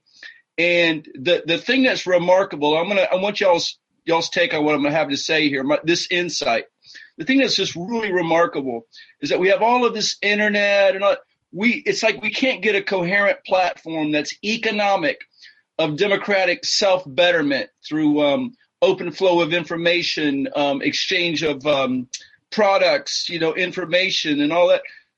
The people should be taking control of their lives through economic cooperation and communitarianism for self-help and family help, community help. I mean, it's just so simple that option's there, but it's like there's an enforced apathy in the patterns of how we think and what we're exposed to that just like keeps us immobilized and paralyzed from actually developing something that seems so simple, and it could have such incredible reverberation into the future but it's just tamped down through just like this generalized apathy that seems to be enforced, almost passively and ignorantly through the people that have access to platforms through which culture is conveyed. So anyway, I want your response on what I just said there. The general idea that people are kind of kept down in some way seems to be really true and really apparent. The mechanisms by which that happens are probably varied, and from everything from just being bombarded with false information, confusing information to the point where people just switch off because it's too confusing, to people's diets where they're basically eating all sorts of crap food that keeps them unable to think, and also economically in terms of a large percentage of the population struggling just to keep a job and keep the crap food on the table, basically working most of their lives, all of those things kind of tend to conspire to make a population of any country or of the entire world one that just doesn't think, doesn't act, doesn't react, and has kind of is just turned away and is too stressed and overworked to do anything about it, And you know what? I fit that just completely, right? Because before I had like a couple of corporate accounts that were kind of really good backbone of my company and my revenues, right? After I announced I became a whistleblower when I went public, and I was trying to shine the light on this huge ecological crime that I had uncovered that was just egregious, incredible. I thought it was going to get all this media. Man, It was the reason I did that, man, is that I kind of suspected that, I could take a hit. This could all be submerged. And I hope the story would blow up and we get publicity to how like ecological like destruction happens, continues apace, even though we have these organizations like Sierra. Man, I got no help. So it destroyed me so bad, that in another relationship I got into. But man, it's so incredible. I'm trying to, in the near future, develop video presentation concerning that particular case of that particular swamp on Alligator Lake. And it's a very interesting story because right now, the people that, when I was on that location, I was driven off, and there's people there that did it, destroyed my trailer, stole my mail. They're now internet pop culture stars with Vice News. Oh, yeah? Yeah, they're called Mike Busey. If you check out Mike Busey, Busey. Yeah, and they have like this culture of like guns and pornography, and they live in the house that they live in. They call it the Sausage Castle, right? And they have ties with like Jackass, comedians, pop culture comedians. So everything's a big joke, But this guy just totally destroyed my work there, stole my mail to drive me out because he needed the area that needed to be restored, that was destroyed. He needed it for parking for his parties that were illegal. And the state failed me. The media failed me. So anyway, I'm gonna be doing presentation through some YouTube video presentation about the entire story. Right now, I'm trying to get the house, the Sausage Castle, this one house that's there. It was built illegally, partially over wetland. And I discovered this. We uncovered this stuff in like 2010. But these guys have became pop culture icons, this Mike Busey. And he celebrates pornography. It's incredible. They run through these areas that have been destroyed with mud trucks and all of that. And they just totally shut me down. So now I'm trying to bring this to light through some YouTube videos and trying to get publicity.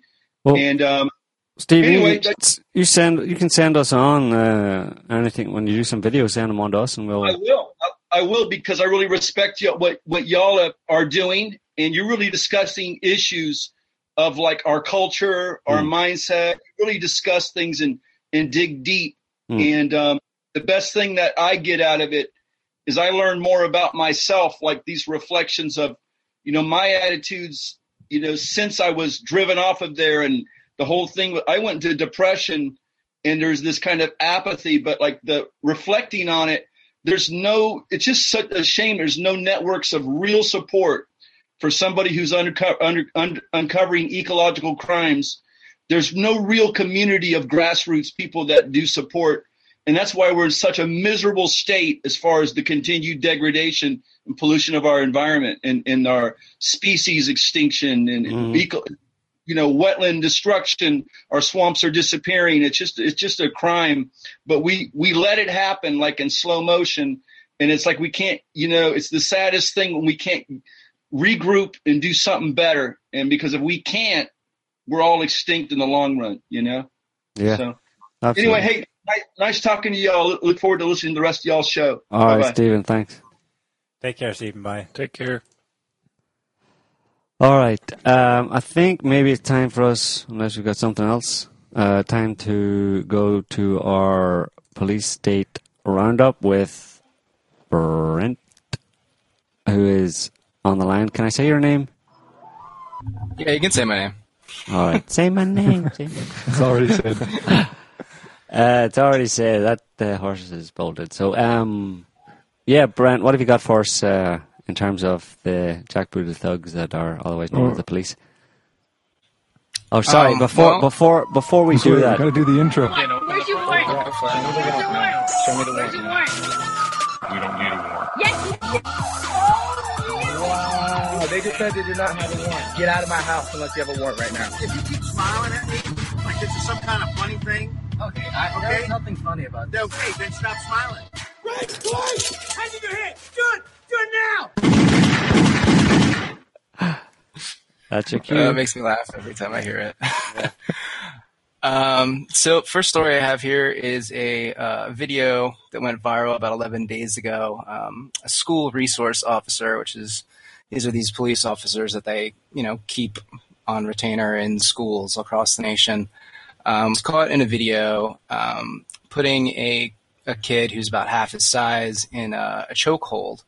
And the story here was that the student, Brian Burney, was trying to use a bathroom, and the bathroom was locked on his floor. So he had to go to another floor to use the bathroom. And then that's when he confronted this officer, Jeffrey Macchiocha. And, they had an argument over the fact that he didn't have a hall pass. And in a moment of frustration, the student threw an orange either at the wall or, the officer's claiming he threw the orange at him. And the cop then retaliated by punching him in the face twice, slamming him down on the ground, and putting him in a chokehold. Soon after, students gathered around and were yelling at the officer to get off him. There was one student who had recorded the whole thing start to finish, but this video was deleted. The individual who was taking the footage said that he would be at risk of arrest, and the phone was taken from him by a teacher who deleted the footage herself. somebody else caught a brief 13-second clip, after he had ended up on the ground, and that video is still available. But now the student union has issued a statement, and they're accusing this officer of police brutality. No doubt. Assault with a deadly orange? Really? Yeah, and again, like if you look at the video or you read the accounts, this officer is clearly twice the size of this kid. There's no reason for this to become a physical interaction, and it's just another instance of these cops in schools terrorizing children. And I assume the reason the video was forcibly deleted was because they were afraid of having another viral video like that girl in South Carolina who got slammed on the ground because she wouldn't get out of her desk. So it's just another one of these. Really need to get these cops out of schools, but nobody seems to want to move on that. There's another article here. The title is "After They Convicted Her of Assault on Police, 2 years later, video shows the cops attacked her." On December 19th, 2014, 32-year-old Jennifer Merrow was in a car accident. She failed a sobriety test, and she was brought to jail, where she was attacked by police and subsequently charged and convicted for it. Basically, these officers, assaulted her because she, while they were restraining her and dragging her across the floor, her leg, shot out, to prevent her from falling. And because it grazed, one of these officers, they took that as an attack on them. And they proceeded to beat the crap out of this woman. She was charged, she was convicted, and it wasn't until 2 years later that video became available that showed that, she really didn't attack them. And so now there's this whole break in the case. And the county sheriff's office claimed that, we have more video that shows that she actually did attack us, but we aren't releasing it yet. So it's and this individual case was held up by to illustrate the dangers that police face on the job. So it's pretty ironic that it's a whole slew of BS, and they're using this incident to show that cops are really facing these dangerous, drunk, crazy people all the time. And, here it comes out that, they attacked her. There's another story, Dashcam cops. Dashcam video shows cops smiling as they brutally beat, taser, and put a canine on a compliant man for dancing. This guy from Washington State was just granted a $100,000 settlement to settle a civil rights lawsuit after police were seen repeatedly punching, tasering, and allowing their canine to maul him while he was apparently unconscious. Victim Linson Tara was found dancing in a freight yard. His great crime was dancing, and I guess on private property where he should not have been. And if you watch the video, you see, when the police arrive, he's cheerful. He's got a smile on his face. He's got one hand on his hip, the other one kind of just, like, oh, hi, what's up? The cops grab him. And he's like, what's the big deal? Why are you attacking me? He kind of tries to shrug them off. And for that, huge disrespect of their authority, they slam his face into the front of the car, the cop car. Put his arm in kind of like one of these, gonna break your arm holds. Guy pulls out his taser and they tase him. And after that, he kind of like collapses. Like you can see it in the video. He's not really conscious anymore. He actually falls off the car. And the cops, then you see this canine come out and start to bite him. And the guy says, put your hand behind your back. Put your hand. I'll pull the dog off once you put your hand behind your back. And it's just like you're getting mauled by a dog. You're probably semi-conscious, and you're trying to issue orders to some guy in that state. Mm-hmm. And it's unreal. These guys, unfortunately, one guy has my first name. Officers Brent Frank and Mike Boner are captured on dashcam video, apparently smiling as they proceed to unleash their fury and their canine on Tara, who's entirely compliant / unconscious. Wow.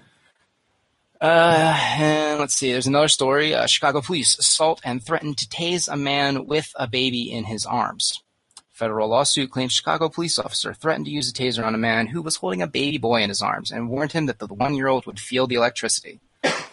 Lawsuit filed last Tuesday claimed the entire incident was caught by a security camera, and it names the city and several police officers as defendants. Let's see. He was approached by officers in an alleyway near his garage, who then demanded that he put his son down on the ground. This is an infant, and they wanted to put him on, an alleyway floor. He told the officers that the mother of his son would come and take the child. But then at that point, the officers, decided to get violent with him. One of them tried to pry the boy out of the father's arms. The infant then screamed, quote, in a way that Mr. Corrales and his mother had never heard before. The officers then slammed him onto the hood of the police cruiser while he held the infant son, pinning the child underneath him, the lawsuit says. Wow. The supposed allegations that this guy was confronted about was a neighbor's complaint that he had damaged a fence on the property line and that he was, quote, threatening the neighbor. So this is some guy that called in, basically, police, this guy's damaging my fence, and he's threatening me. And, even if it's true, which it probably isn't, it's basically a misdemeanor charge. Let's see, I got another one here. To bust people for buying crack, cops are now manufacturing and selling crack cocaine. This is in Albuquerque, New Mexico. Police department details a plan of how they plan to go about catching low-level drug users by becoming crack cocaine manufacturers. Quote, powdered cocaine may be taken into APD's criminalistics unit and made into crack cocaine, reads the affidavit and motion to release evidence dated February 25th, 2016, signed by a judge. In addition to police manufactured crack, the APD is also permitted to use methamphetamine, cocaine, and heroin from its catalog evidence stores in order to become drug dealers so that they can catch people who use these illegal substances.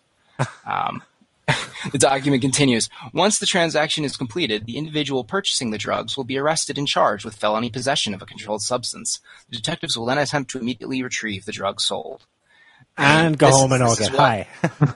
Yeah, this is what the war on drug has become.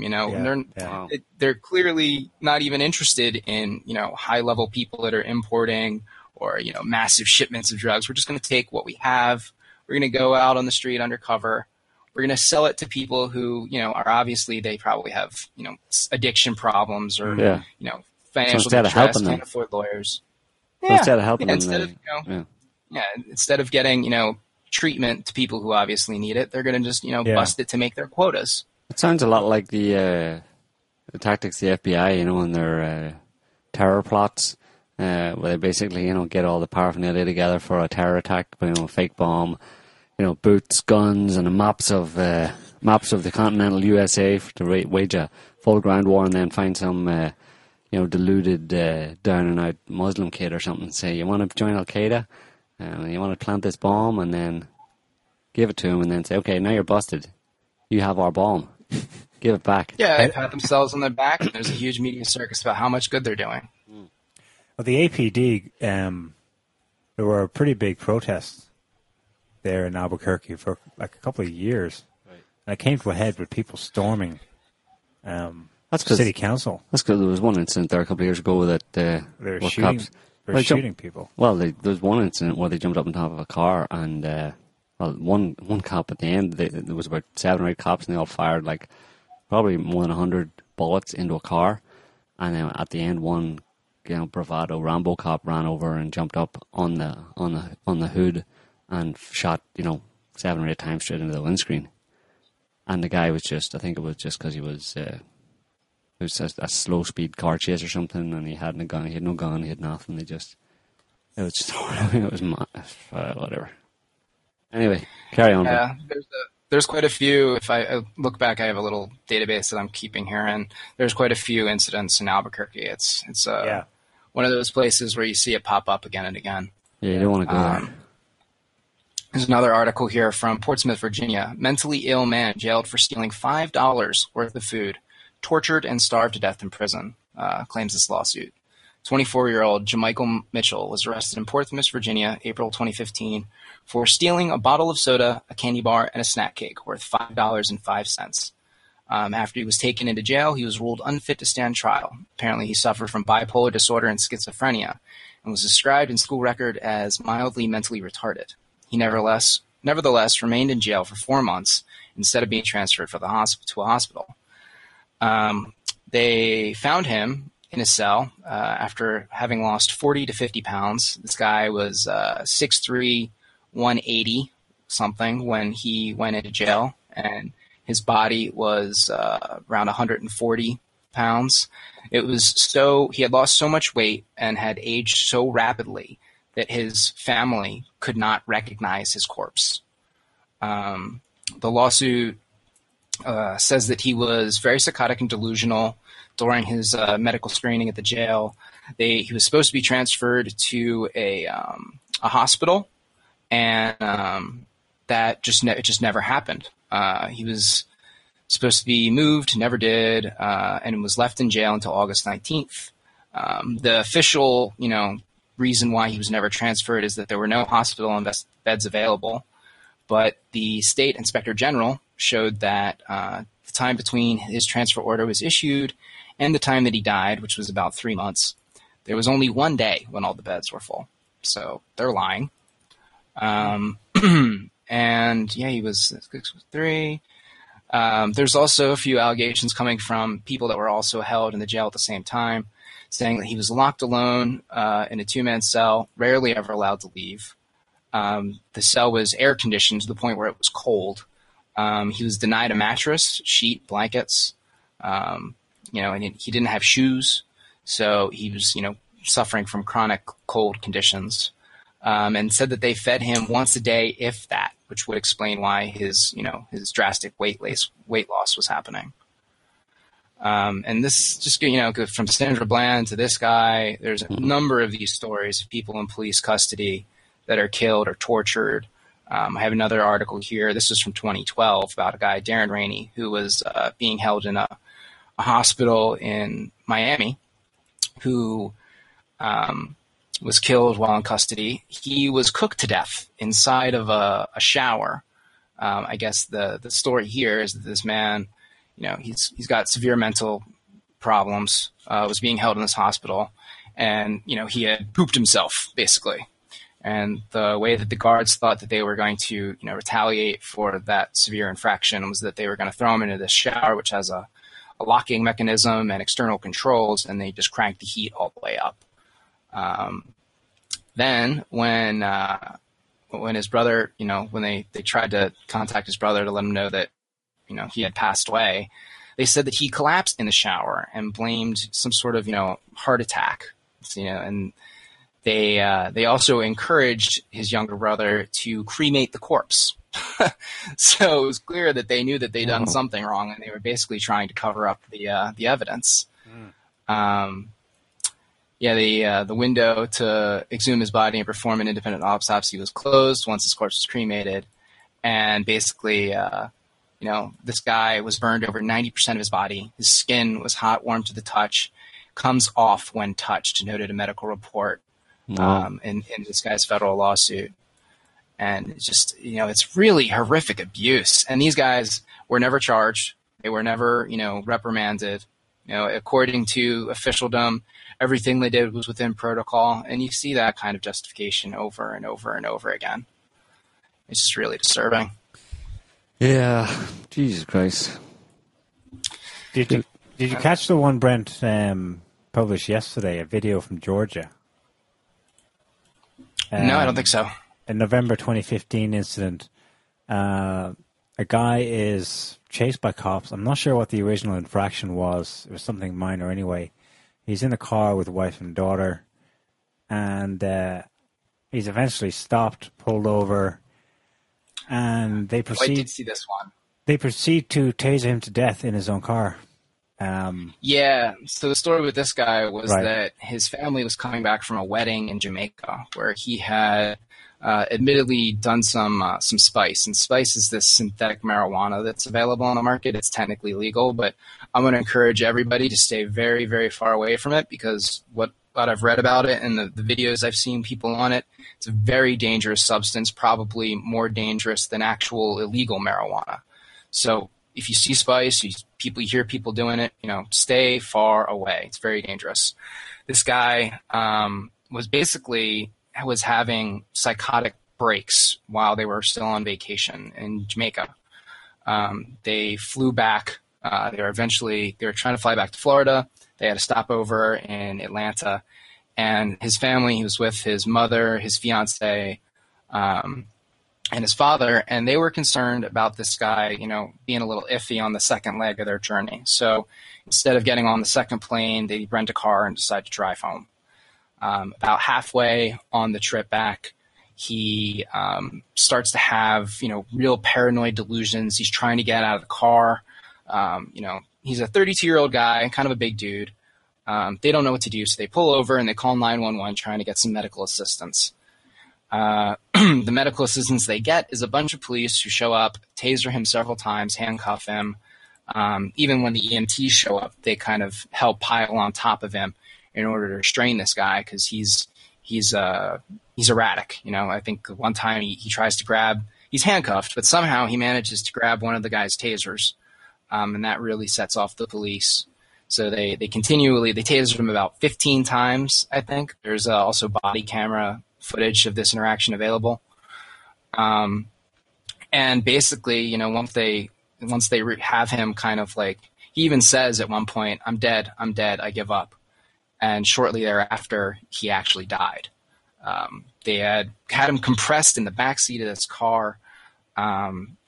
They clearly could not contribute. 3-4 guys trained officers, medical people could not keep this dude under control.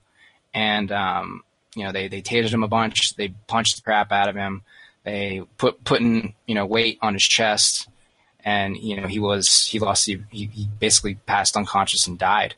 They weren't sure, what really caused it. The only thing that the family could think about was that, he had done this spice a few days ago, which is very odd. You do a drug, usually the most stuff is out of your system in a couple of days.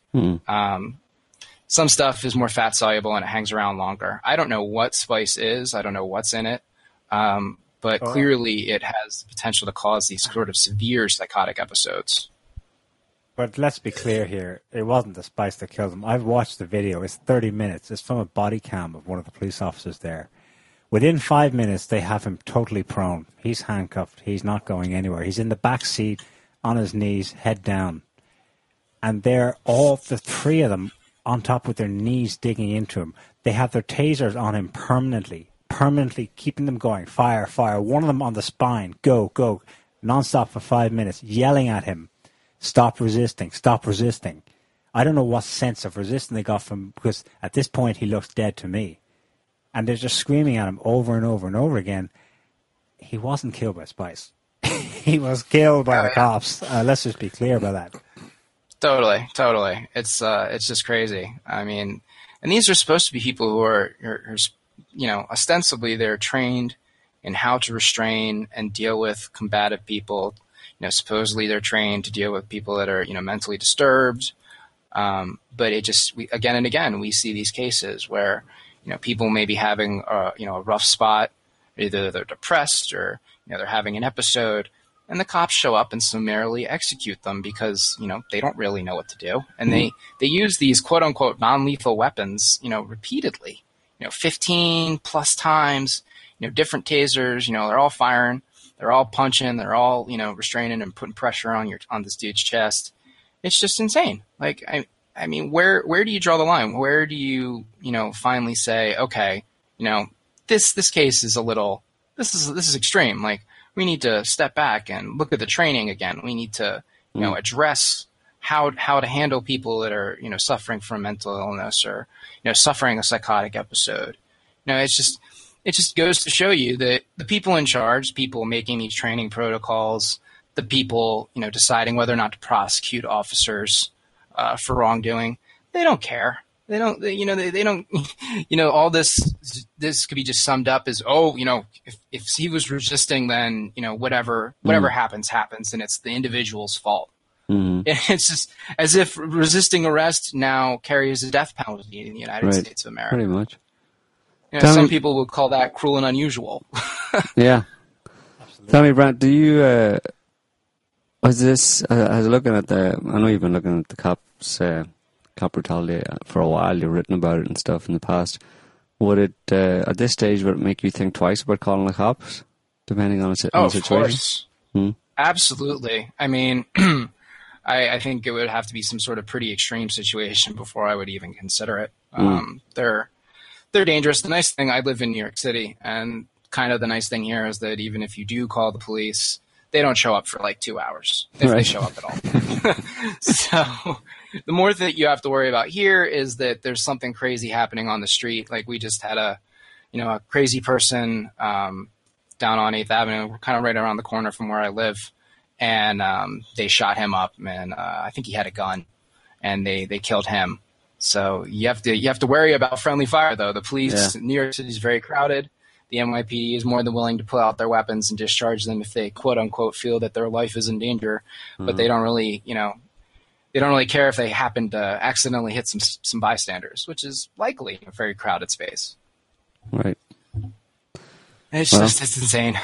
It is, and it's getting worse. How far is it going to go? Is the question. Well, I think we're getting to a point now where these stories are coming hot and heavy. You have anywhere between 2 to 3 really, really intense ones, like almost every day I see pop up on my feed. I think eventually it'll get to the point where the people What's will that noise? have had enough. It's my window. I'm sorry. No, that's the cops I hear. It's probably an ambulance. I live right next to a hospital. No, it's the cops that are coming to get you. Yeah, let's not get paranoid. Not yet. Don't get paranoid. Got to keep some humor. Right. The only way you can survive. Exactly.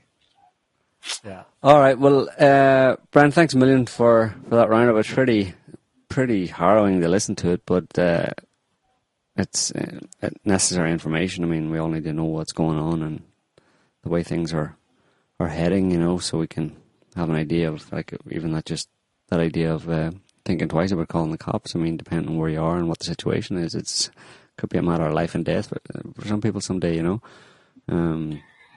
Yeah, I feel really bad for the people that aren't getting this information. They're living in La La Land, that just think the police are there to help. I see their comments all the time. They see 1 or 2 stories here and there. They don't see the overall picture, the big pattern. And it's there. It's available. I mean, we talk about it here, but you want to deny it, you'll reap the consequences sooner or later. Mm-hmm. Absolutely. All right. Well, hopefully we'll hear from you again next week. Yeah. Yep. Totally. All righty. Well, thanks a million, and have a good evening. Stay safe. Yep. You too. Thanks for having me. Bye. All right. Bye. Thanks, Brent. That's the police state roundup. Harrison, you still there? Yeah. What have you got for us? No, Harrison doesn't have anything, do you? Well, just one thing. Just while Brent was telling his stories about the cops, it reminded me of a recent clip from John Oliver's show that he did on 911. And just to add like another layer to the insanity of the whole system in the States is that the 911 system, when you dial 911, apparently it's totally outdated, and the technology they're using is so primitive that Domino's Pizza has a better system for finding out where you are, where you're calling from, than the actual 911 services do. So when you call 911, they're supposed to be able to track your call so that they can find where you're calling from and send someone out to ostensibly help you. And of course, this was easier 20, 30 years ago when everyone had landlines, so they could just automatically see where your call was being routed from. But now, because of most people use cell phones, they can't. The closest they can do often is identify the region you're in closest to the cell tower that has taken your call. So you call them, and they had some clips of tests that they do, and so this news reporter for a local TV news station had called 911, and he was calling from inside the 911 call center.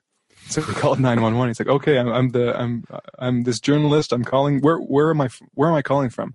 And so they said, "Oh, well, you're calling from this street. This is what we're getting." And it's like nowhere near where he's actually calling from. He's right next to the person taking the call. So they can't even identify where you're coming from. And like I said, Domino's Pizza has a better app than the 911. And there's just, it's the whole system is totally insane. The money that gets from your taxes that goes towards the 911 program, most of that money is actually diverted in the budget to other other areas. They take that money and they just spend it on something else. So like there's not even the money. Cocaine. Well, yeah, like making crack cocaine. So it's just the whole system is totally messed up. And even so, Don't even worry, if you call 911, I've heard they're going to upgrade it. They're going to take home all those useless Predator drones, right, and have them fly all over U.S. cities. Well, that's what they should do, actually, is you just have drones, small, like, maybe not like quadcopters or something, but, military quadcopters with little small Hellfire missiles on them, and, the cop can just be looking at it. Hellfire tasers. Yeah, from a remote location, he can look and see the two people arguing and say, I'm going to shoot that one. And then just shoot. They can use this. They can use the cell phone technology that Scotty was talking about, and then they find out who's calling from where, and then you become a target. So, I mean, that's an easy way to solve the problem, because then because all the people that call 911, if you just take them out, then you won't get any more 911 calls, right? And there won't be a problem, right? Yeah. So just just kill them all. Yeah. Yeah, but isn't that just beautiful? I mean, they have a system. Okay, so the system, as we just described, doesn't really work, but they have a system for tracking everybody's cell phone in, say, Iraq and everything, and the technology exists. It's not like ridiculously expensive, but for a 911 emergency call, they've got like 30-year-old crap. Why are we not surprised? Actually, people would probably be well advised to actually just, instead of calling 911, call Domino's Pizza. And let them know. Get Domino's Pizza to like bring an ambulance or something. No, just to bring pizza. No, just to bring a pizza. I mean, that'll make everybody feel happier, right? I mean, you're having an argument with your neighbour or something. Just call Domino's and share a pizza with a guy, and everyone's cool. Keep the cops out of it. Don't find you anyway. No, but then again, if you're ordering a pizza, you'll be like Salah Abdeslam in Belgium. Because he was in that house, that safe house, and they ordered a bunch of pizzas, and that's what got him caught. That's when they decided to blow. That was suspicious behavior. Too many pieces. That's when they decided to blow up the apartment. Exploding pizzas. Anyway, talking about exploding things. There's lots of volcanoes. If anybody hasn't noticed, going off all around the world. Etna's been rumbling. There's one in Iceland. There's one in. Two in Indonesia. Two in Indonesia. I think they're talking of one South America as well, no? Nicaragua. And there's plenty of earthquakes going off all over the place too in Eastern Europe just today. Two major ones in Ecuador within 24 hours. Yeah. So earthquakes, volcanoes, lions and tigers and bears. A spate of massive fireballs, including one over the US Northeast. Right. Yeah. It's definitely pushing it, to a kind of we don't know, but it's kind of peaking, perhaps. It's a spike. We'll see what happens. I'll see where it goes, but the Earth is PO'd at all of this nonsense going on, all of the reality creators and BS artists. But there you have it. That's what we have to deal with. Hopefully for not too much longer. Something will happen. Jeebus will come back and sort everything out. Until then, thanks for listening, and thanks to Brent again for our roundup. Thanks to Stephen for calling in, and to our chatters, and thanks to Scotty for our extra special book club session and his diligent work in finding out about drones and how evil they are and all that. I might be back later if I read my second book ever. Oh yeah? Okay. Well, that's to be announced. I haven't found one yet, though. So. Okay. And thanks, Harrison, for being here too. Thanks, guys. All right. Alrighty. So we'll be back next week in some form or other, to be announced. Until then, thanks for listening. Have a good evening. Take care. See you soon. Bye. See ya. Bye-bye.